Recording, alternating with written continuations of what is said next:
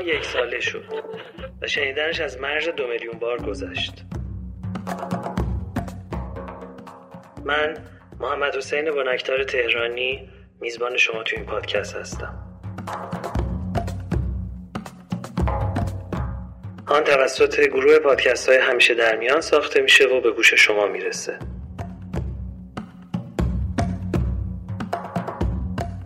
شرکت داده‌گستر عصر نوین های وب هم صاحب امتیازشه.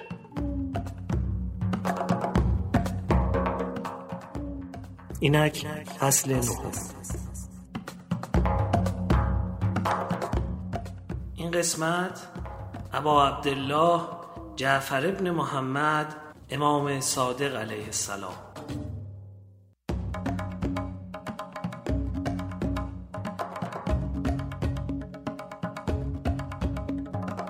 جعفر ابن محمد معروف به امام جعفر صادق علیه السلام که 6مین امام شیعیانه، بعد از پدرشون امام باقر علیه السلام به امامت رسیدن.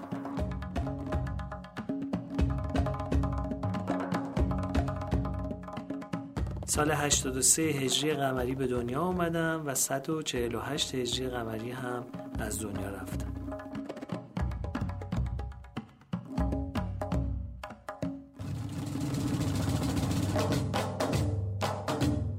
دوره امامت ایشون با خلافت 5 خلیفه آخر اموی، یعنی از هشام ابن عبدالملک به بعد و 2 خلیفه نخست عباسی یعنی صفاح و منصور دوانیقی همزمان بوده که ما تو شبای پیش راجبش با هم صحبت کردیم.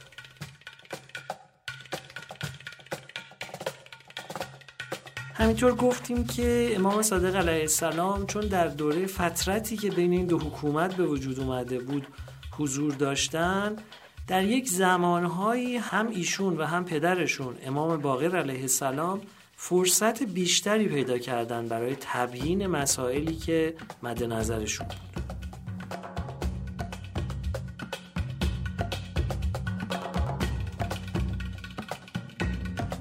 همینجا به یه مسئله اشاره بکنم و اون اینه که تصور عمومی این هستش که مدرسه‌ای بوده یا دانشگاهی بوده و محفل درسی بوده و افراد می اومدن به محضر ایشون و ایشون درس میگفتن و انشا میکردن و اونها می نوشتن. اما واقعیت‌های تاریخی به هیچ وجه اینو تایید نمی‌کنه.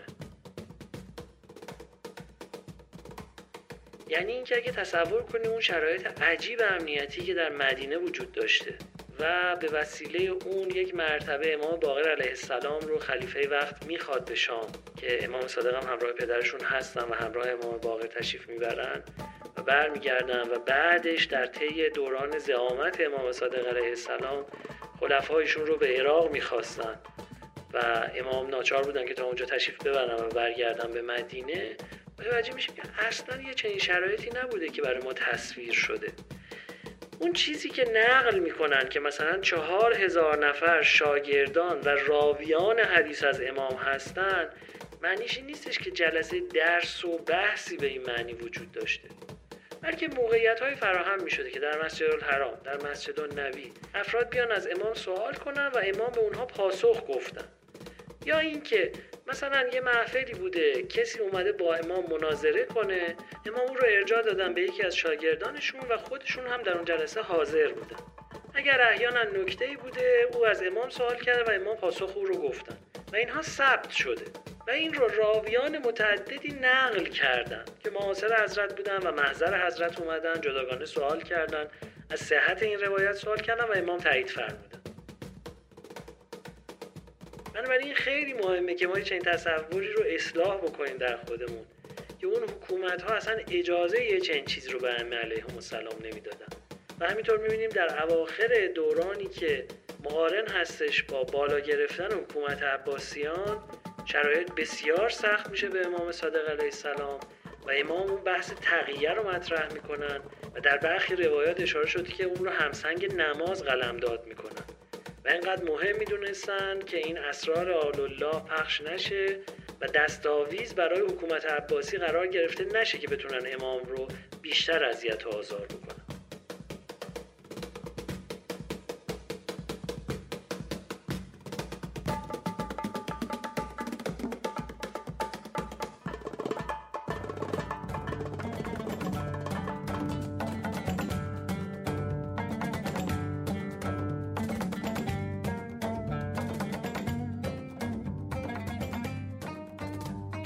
بنابر نقل مشهور امام صادق علیه السلام در 17 ربیع الاول سال 83 هجری قمری در مدینه به دنیا اومدند و در سال 148 هجری قمری در 65 سالگی همونجا در مدینه به شهادت رسیدند.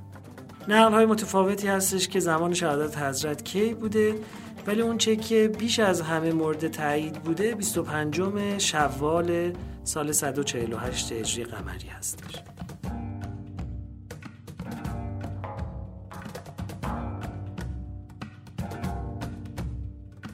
همونطور که براتون تعریف کردم، حیات امام صادق با خلافت 10 خلیفه آخر بنی امیه از جمله عمر ابن عبدالعزیز و هشام ابن عبدالملک و 2 خلیفه نخست عباسی یعنی صفاح و منصور دوانیقی همزمان بود.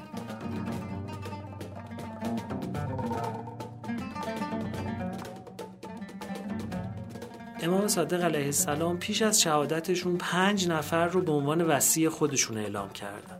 خلیفه وقت منصور دوانیقی یکی از کسانی بود که امام او رو وصی خودشون اعلام کرده بودن.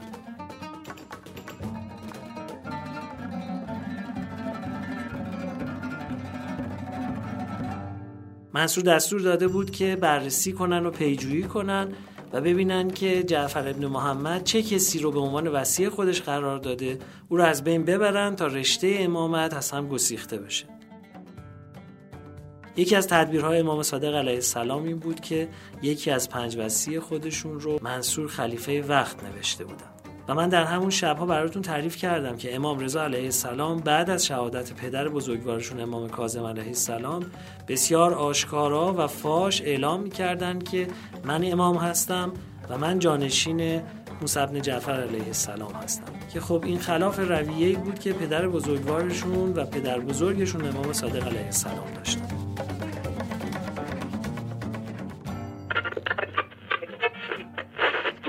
گفتیم که برخلاف مثلا رویه امام صادق علیه السلام که 5 نفر رو به عنوان وصی خودشون اعلام کردن تا معلوم نباشه جانشین واقعیشون کیه، امام هشتم علیه السلام این کار رو از ابتدا نکردن و به مجرد شهادت امام کاظم علیه السلام اعلام امامت کردن و به صراحت همه جا این رو به آگاهی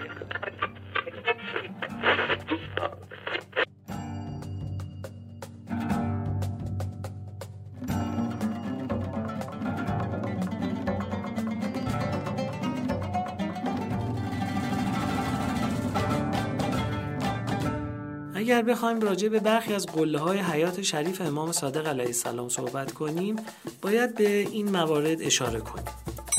اول از همه تشکیل سازمان وکالت هستش. اگر به خاطر داشته باشین در شب‌های گذشته ما بحث مفصلی در باب سازمان وکالت داشتیم. بیایم بخشایی ازش رو با هم بشنویم. علیه السلام از جمله کسانی بود که به تقویت و ساماندهی شبکه ارتباطی وکلا اقدام کرد. شبکه وکالت یک سازمان هماهنگ متشکل از امامان معصوم و پیروان نزدیک و وفادار اونها برای پیشبرد اهداف دینی و مذهبی بوده.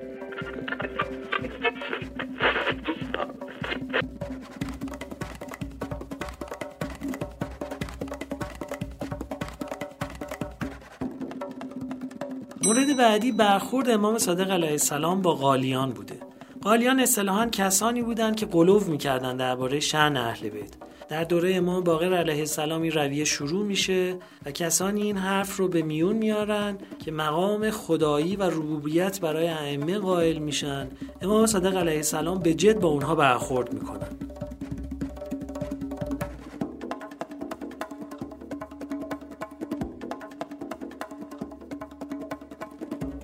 مردم رو از همنشینی با اونها نهی میکنن، اونها رو فاسق و کافر و مشرک قلمداد میکنن و به همه میسپارن که با اونها همنشینی نکنین، باهاشون غذا نخورین، باهاشون مصافحه نکنین، یعنی باهاشون دست ندین و خیلی به همه توصیه میکنن که حواستون به جوونا باشه که این غلات جوونها رو از همین سن جوانی فاسد میکنن و ذهن اونها رو خراب میکنن و اجازه ندین که با بچه‌ها و نوجوانان شما همنشین باشن اونها، چرا که اونها بدترین دشمنان خدا هستن، خدا رو کوچیک میکنن و بندگان خدا رو به مقام ربوبیت میرسونن.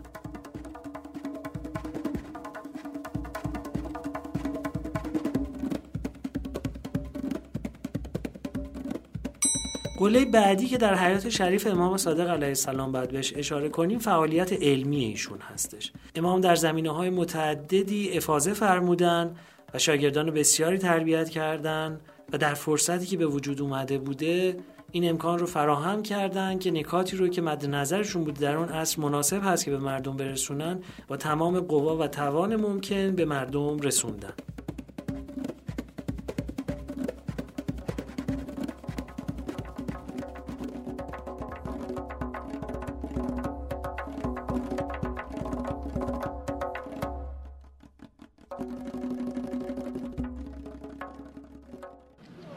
مستاجرای خونه قضیه بر اثر بو بردن. همشو؟ تهران و مهران و تصادف و بال چی میگن؟ چی؟ میگن خونه مجهول الورثه اعلام میشه. حکم تقاضای تخلیه که از طرف نماینده قانونی ورثه صادر شده از درجه اعتبار ساقطه. والده الو نفهمیدی کجا بو بردن؟ باقری چه همینجاست. حالا این کارش به کجا کشیده؟ نیم ساعت دیگه بیا. اسقر چی شده؟ اینا باقری ناکه سال دیگه رفته تو نخ خونه کلنگی عباس آقا سوپر گوش. جون من این بدبخت فلک زده رو ببین. حالا که دستش از همه جا بریده شده اومده بند کرده به یه وجب جا. کس تا فهمید خون افتاد تو مهدی زوی دست به کار شد. گداستی؟ این خوش اعلان جنگ از خلقا به جون تو. بابا حالا تو هم خودتو ناراحت نکن چیزی نشده که. میترسم زرش ببین عباس آقا بریزه. مگه میتونه؟ مگه میذاری من کشکه؟ سوختر بدم بهش. الان زنگ زد. نه بابا اینو بهش ندیا. کلیدم نگه دار بیا تصفیه حساب کنه بعدا. نه بابا کلید دست کسی نمیده. حالا قرام جون حالا میگی من چیکار کنم؟ یه ضرب بزن زیرش. زدم بابا گفتم کتره میگن الکی میگن ورثه زنده است. بگو خونه رو میخوام بفروشم. پاش این گورتون رو گم کنین بر بیرون. بفروشم؟ آخه نوکرتم. مگه شما مباشر خونه نیستی؟ خب چرا؟ مگه شما نماینده قانونی ورثه نیستی؟ چرا؟ خب چرا از اختیاراتت استفاده نمی‌کنی؟ چرا نمیای خونه رو بفروشی از شهرش خلاص شی؟ بابا من وکالت ندارم خونه بفروشم.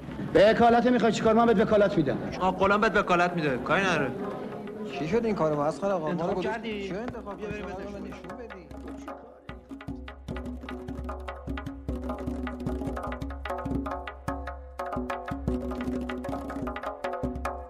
درباره آنچه که اجاره زمین به اون جایزه و آنچه که جایز نیست.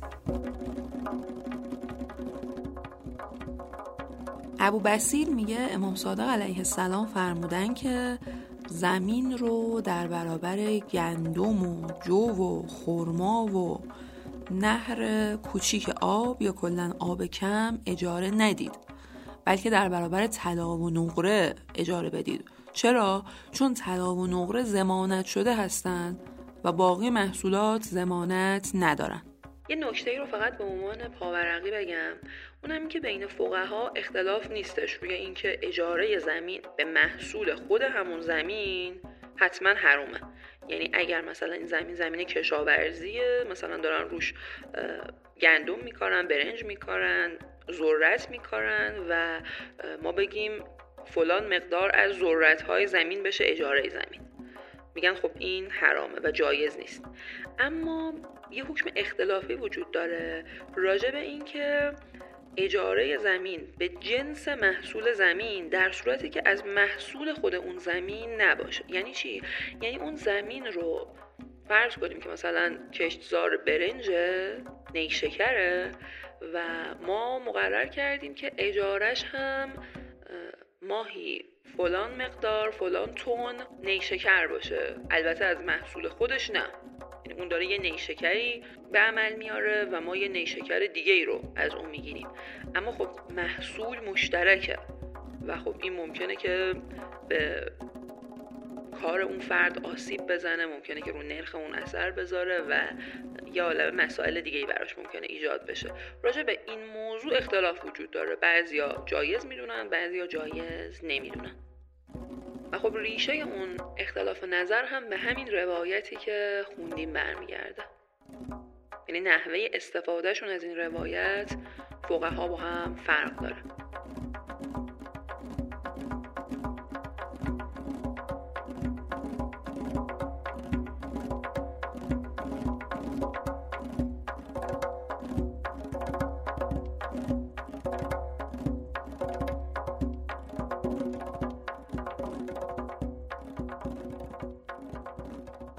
باز ابوبصیر میگه امام صادق علیه السلام فرمودن که زمین رو در برابر خرما، گندم، جو و اربعا و نطاف اجاره مکن. عرض کردم که اربعا یعنی چی؟ به الف و عین. فرمودن که یعنی سیراب کردن و مقصود از نطاف زیادی آبه، یعنی آب زیادی که اصلا کلا سیراب کنه زمین رو، بلکه اون رو در مقابل طلا و نقره و نصف و یا 1/3 و یا 1/4 محصول اون قبول کن. در ادامه روایت قبل بود، به یه معنا در تکمیلش هم بود و اون پاورقی که براتون گفتم راجع به این روایت هاست. بستر اون اختلاف رو ما الان اینجا داریم میبینیم.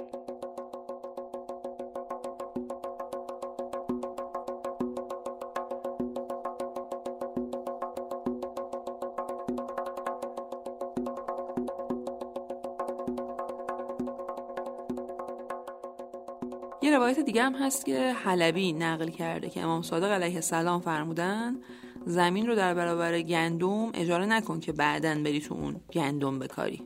یعنی حتی مهم نیست که الان محصولش گندم نیست، تو میری این زمین رو اجاره میکنی و میگی به ازاش ماهانه 2 تن گندم به شما تحویل میدم و قصدت هم این هست که بری اونجا گندم بکاری. یعنی این کار رو هم نکن. برایت هم میگه امام باقر علیه السلام درباره کسی که زمینی رو در برابر دینار و درهم پذیرفته بوده گفتن که اشکالی نداره.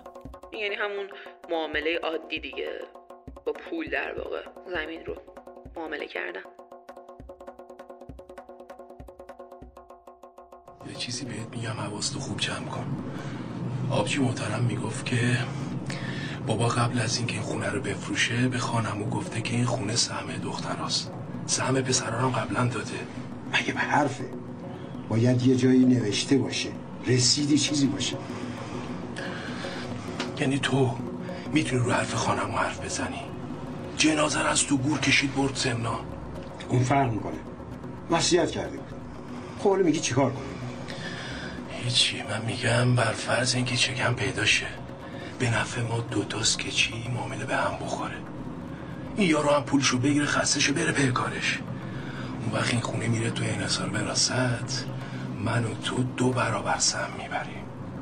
پس به نفع ماست که کلیدو بهشون تحویل ندیم، خونه رو بهشون تحویل ندیم.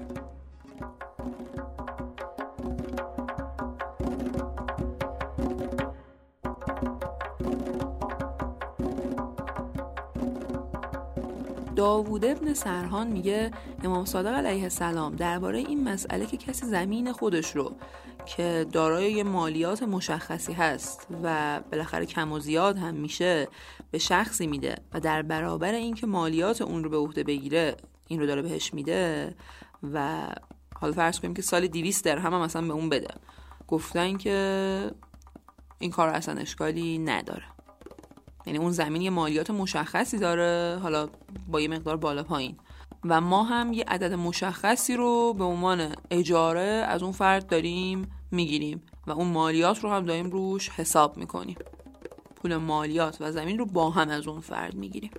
به عنوان پاورقی باز من این رو هم خاطر نشان کنم به دوستان که در فقه این مسئله اینجوری مطرح میشه و مورد اتفاق فقها هست.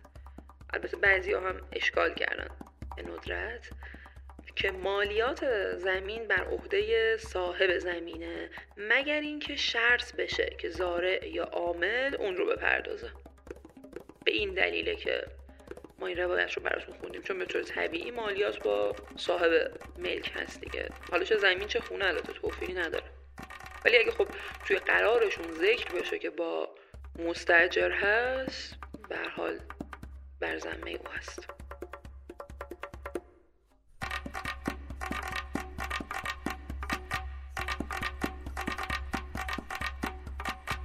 فضیل ابن یسار میگه از امام باقر علیه السلام درباره حکم اجاره دادن زمین در برابر قله پرسیدم. ایشون گفتن که اگر از قله خود زمین باشه برکتی توش نیست. باز میبینیم دیگه خیلی توفیر داره با حرام بودنش.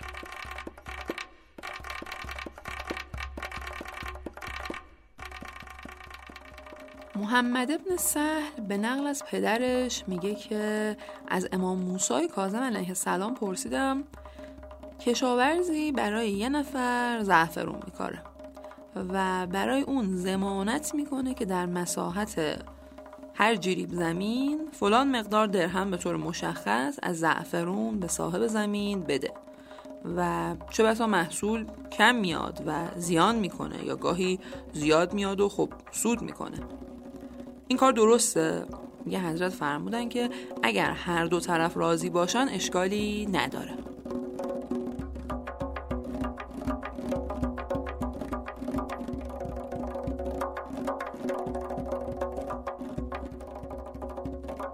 عبدالله ابن بکیر میگه از امام صادق علیه السلام پرسیدم که یه نفر برای یک کس دیگه زعفرون میکاره و ضمانت میکنه که تو هر 40 من زعفرون 1 من زعفرون تازه به صاحب زمین بده و بعد با هم مصالحه میکنن که به جای زعفرون تازه زعفرون خشک به اون بده، در حالی که زعفرون اگه خشک بشه 3/4 کم میشه و 1/4 میشه. این خب تجربه همه کشاورزان هست. میگه حضرت فرمودن که این درست نیست. میگه عرض کردم حتی اگه یه آدم امینی رو هم بالا سر کار بذارن که از زعفرون محافظت کنه، نمیتونه از اون نگهداری کنه چون شب کار میکنه و دیگه اصلا توان نگهداری از اون رو نداره.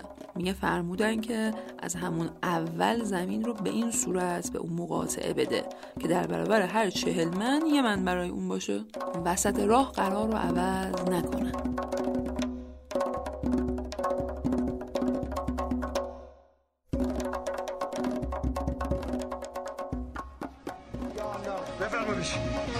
زشت شما سرپا باشید. شما راحت باش. آقای مأموری بفرم. شما دیشب یا امروز صبح اومده بودید اینجا خونه پدر ما؟ نخیر اصلا. بله اومدیم. نخیر. چرا نخی اومدیم دیگه؟ اومدیم ما. چرا اومدیم؟ همسایه همه چیو به ما گفتن. میدونین چرا؟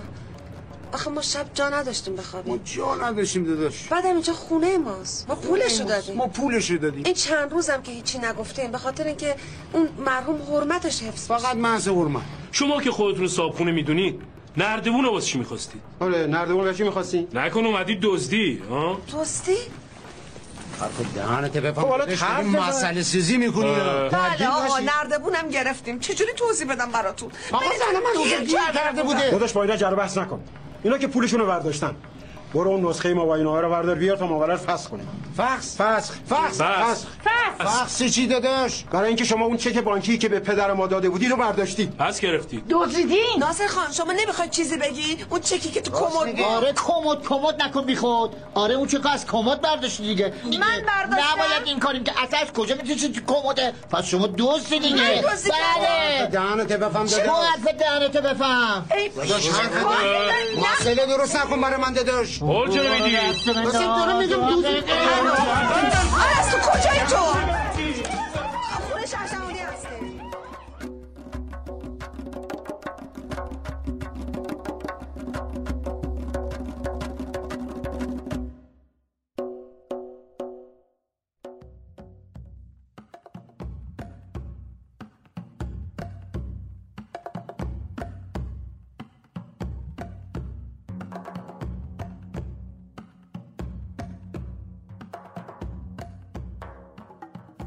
اسماعیل ابن جابر میگه که امام صادق این نامه‌ای که قراره با هم بخونیم رو به یارانشون نوشتن و به اونا فرمان دادن که اون رو به هم درس بدن و مطالعهش کنن و درباره زوایای اون به خوبی تأمل بکنن و بعد اون رو به کار ببندن و در زندگیشون بهش عمل بکنن.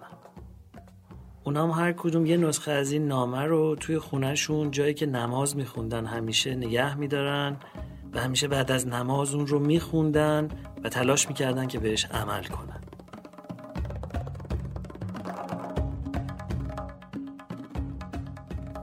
اسماعیل ابن مخلد سراج هم گفته که این نامه از طرف امام صادق علیه السلام به همه یارانشون اون روز ابلاغ شده بوده.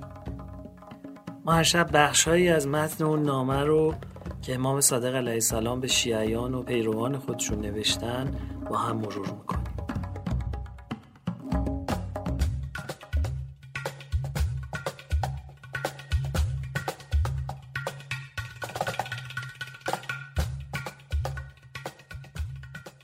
ای جماعت، پیوسته از خدا پروا کنید و اگر توانید امام را در تنگنا نیندازید و کار او را دشوار نکنید. راستی آن که کار را بر امام دشوار سازد کسی است که از خوبان پیروان امام بدگویی کند، از آنها که فضیلت امام را پذیرایند و در ادای حقش شکیبا و به احترامش شناسا.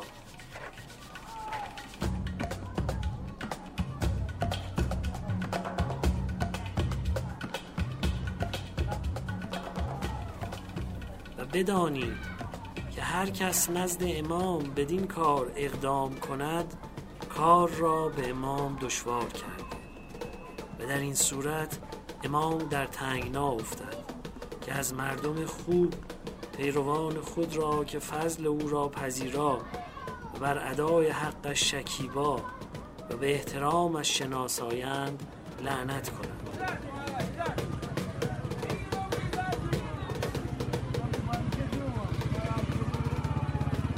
هرگاه آنها را برای آن که دشمن خدا او را در تنگنا گذاشته‌اند لعنت کند، لعنت او بر وی رحمت گردد از طرف خداوند و آن لعنت از طرف خدا و از فرشته ها و رسولان بر آنان متوجه گردد که سبب آن شدند.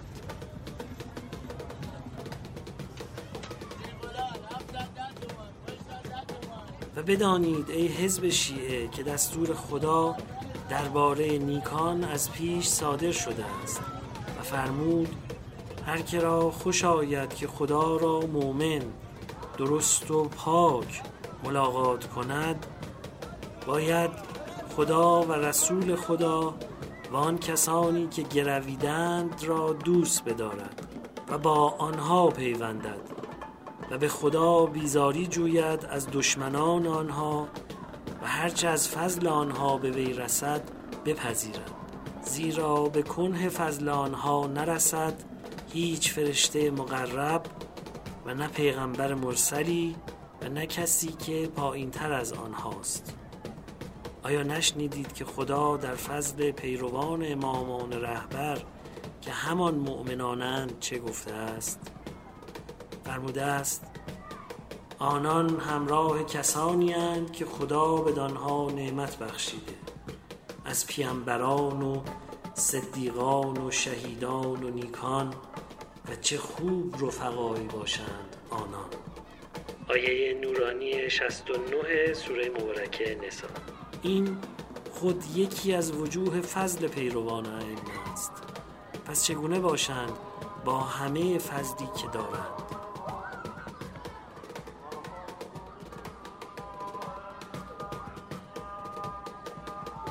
و هر کس را خوش آید که خدا ایمانش را تمام سازد تا مؤمن درست و پاک باشد باید از خدا بپرهیزد وفق شروطی که بر مؤمنان قرارداد کرده است، زیرا خدا به همراه ولایت و دوستی خودش و رسولش و ولایت ائمه مؤمنان بر آنها شرط کرده است که نخست نماز را برپا و زنده دارند، دوم زکات بپردازند و به مستحق رسانند، سوم در راه خدا وام بی سود دهند، چهارم از هرزگی ها و زشتی ها چه عیان باشد و چه نهان دوری کنند و چیزی نیست از محرمات جز این که در عموم قول او وارد است و هر کس میان خود و خدا